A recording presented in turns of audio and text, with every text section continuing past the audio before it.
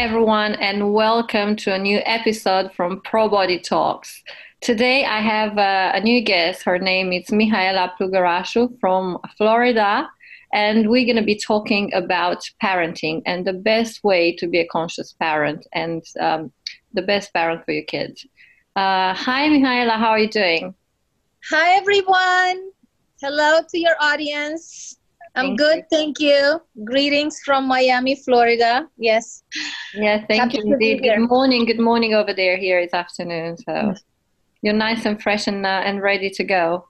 I chose a very interesting subject today because nowadays we confront more and more with this massive subject called parenting, and I hear so many conversation about ways to educate your kid, the right way to educate your kid.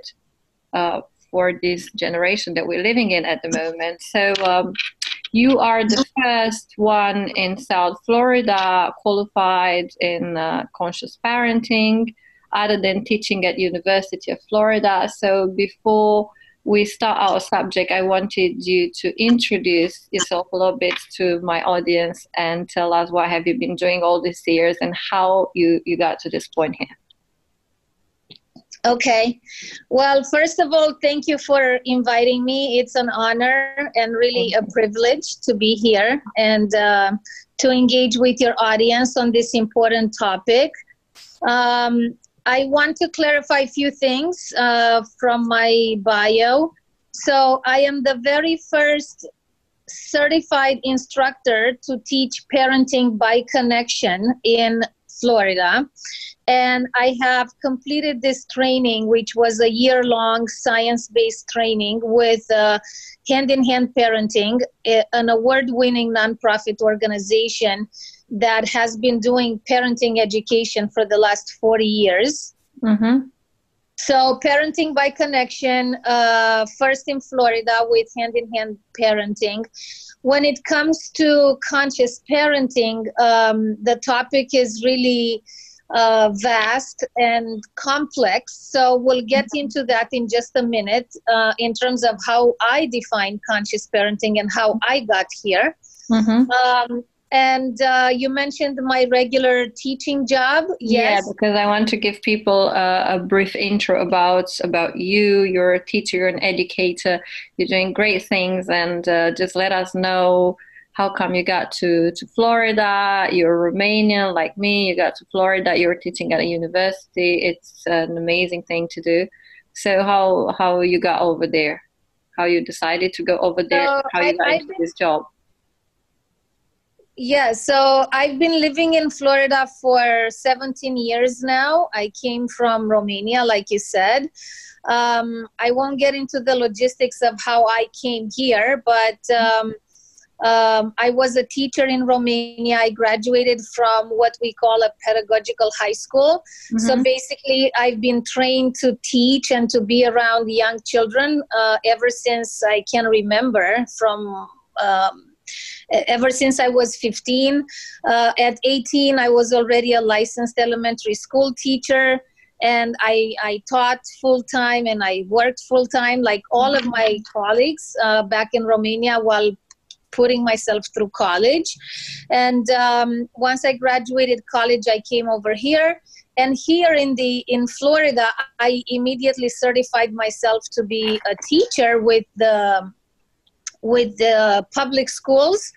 I worked for a little bit in K through 12 here in Florida. However, I didn't find it to be I didn't find myself to be a good fit for the public school system K through 12. So I moved on and started working with adult education. And about 9 years ago, when I graduated with my master's degree in communication, I started working for Florida International University, not University of Florida, but FIU. That's okay, which is the fourth largest public university in United States.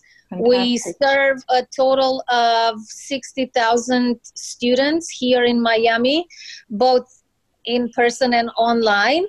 And we serve a very diverse population, student body.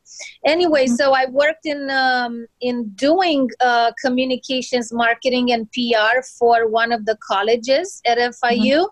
And then 3 years ago, I decided that I missed teaching way too much, so I switched into full-time teaching. So I teach strategic communication courses and communication arts courses. Wow, that's great. That's all awesome. Of that. Congratulations. Yes. So that's on my full-time job. The parenting journey, of course, for me, it started when I became a mom 8 years ago. And at that time, my personal life was not so good.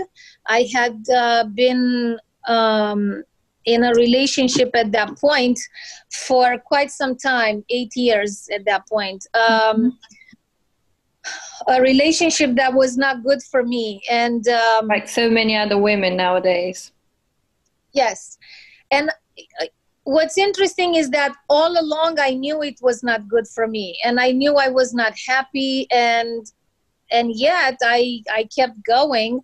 But when I became a mom and I saw the dynamic between my now ex-partner, the father of my son, the dynamic between the two of us, and how that dynamic was being absorbed by my son, that to me was my wake-up call. And I knew intellectually from science, I was very well informed and educated, that the first 7 years of a child's life are the years that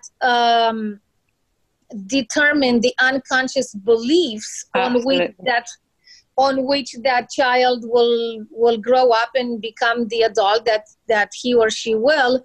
And for me, knowing that I have that awareness that what I expose him to is going to determine how he's going to see life, the lenses through which he's going to see life, I just couldn't live with myself not taking responsibility for that. So that was the beginning of my journey into conscious parenting, which nowadays it's a very popular word or phrase. Yeah, it became very popular nowadays, and I think over-abused a little bit, to be honest. People don't even get it when they use it. So I wanted to make clarification with that phrase at this stage also before we end our topic today. Yes, I completely agree. And because it became so so widely known, it became a phrase that everybody heard, at least. It made it acceptable, which is a good thing, because when we don't want unconscious parenting, that's for sure. So I personally vow, and I am very grateful. Here in the US, there is a psychologist, a clinical psychologist, and she was born in India and then trained in the US at Columbia. Her name is Dr. Shefali, and she's the very first one who, at least here in the US, brought conscious parenting to the masses in terms of awareness. So anyways, I'm very grateful for her work. Coming back to what my definition of conscious parenting is exactly my story, is that moment of awareness, that the wake-up call, the moment in which I realized, it's clear to me like daylight, that the way I parent my child is going to determine the lenses, the filters, the beliefs that will determine how he or she will live his life. So then the question is, okay, so then what is conscious parenting? Conscious parenting is a choice that we can make and some of us do make, is a choice to see parenting as, first and foremost, the relationship between me and myself. In other words, am I aware as a grown-up person, as the adult in the relationship with my child, am I aware of my own limiting beliefs that I bring with me in the parenting relationship? Am I aware of all my fears that I bring with me and then I dump, sorry for my language, or project on my child and train him or her to carry on the same fears? Because up until they're 7 or 8 years old, children, we call that, and in psychology is called magical thinking. For a child who is under 7 years old, everything is magical. Everything is real. Everything is true. So I remember, even though I don't have kids, I remember I was once a child, and I remember that time when everything was magical. And the way your parents or your school or people around you bring things into your life, that's the way I call subconscious infiltrating of programming, which, you create at this specific age. Absolutely. Absolutely. So knowing this information, which is science, we know it from neuroscience, we know it from new genetic studies. I mean, if people are familiar with Bruce Lipton's work, I highly recommend that. The Biology of a Belief. Yes, and I know you read all of his books. I highly recommend that to everyone. Even if you don't have children in your audience, I highly recommend Bruce Lipton's work, particularly The Biology of a Belief, because we now have the science that tells us how the unconscious is being formed in 0 to 7, in that period of time. Exactly. So then, once I have this information, which is at an intellectual level, conscious parenting becomes a choice, because then I can pause and start asking myself, am I parenting my child to fit into an ideal image of that I have created of what good or good behavior, or what a good job is going to be for you, or what society will reward you for, things like that. So I'm making the choice of, am I parenting my child to fit into whatever I bring in the relationship that's unconscious? Again, my beliefs, my fears, my filters of how I see the world. Or do I make the choice to enter into a partnership in the parenting relationship in which I constantly, every day, day in and day out, choose to see my child as a separate individual from me that came to me and into this world with his or her own journey to follow. And then my job becomes to be a guide for that, to be a guide, one, and second, but equally important, to create a structure, to set limits, because again, children cannot develop in a healthy way if they don't have predictability in their lives, if they don't have a structure, a schedule, if they don't have things that they can count on. That's where their sense of safety in the world comes in. So I must act like the adult. It's not that the child takes over the relationship.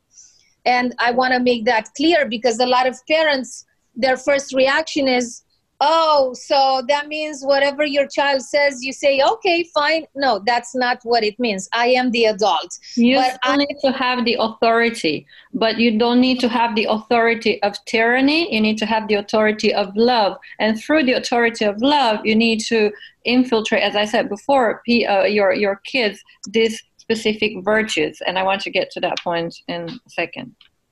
That's how I see it, and that's how I understand from what you're saying.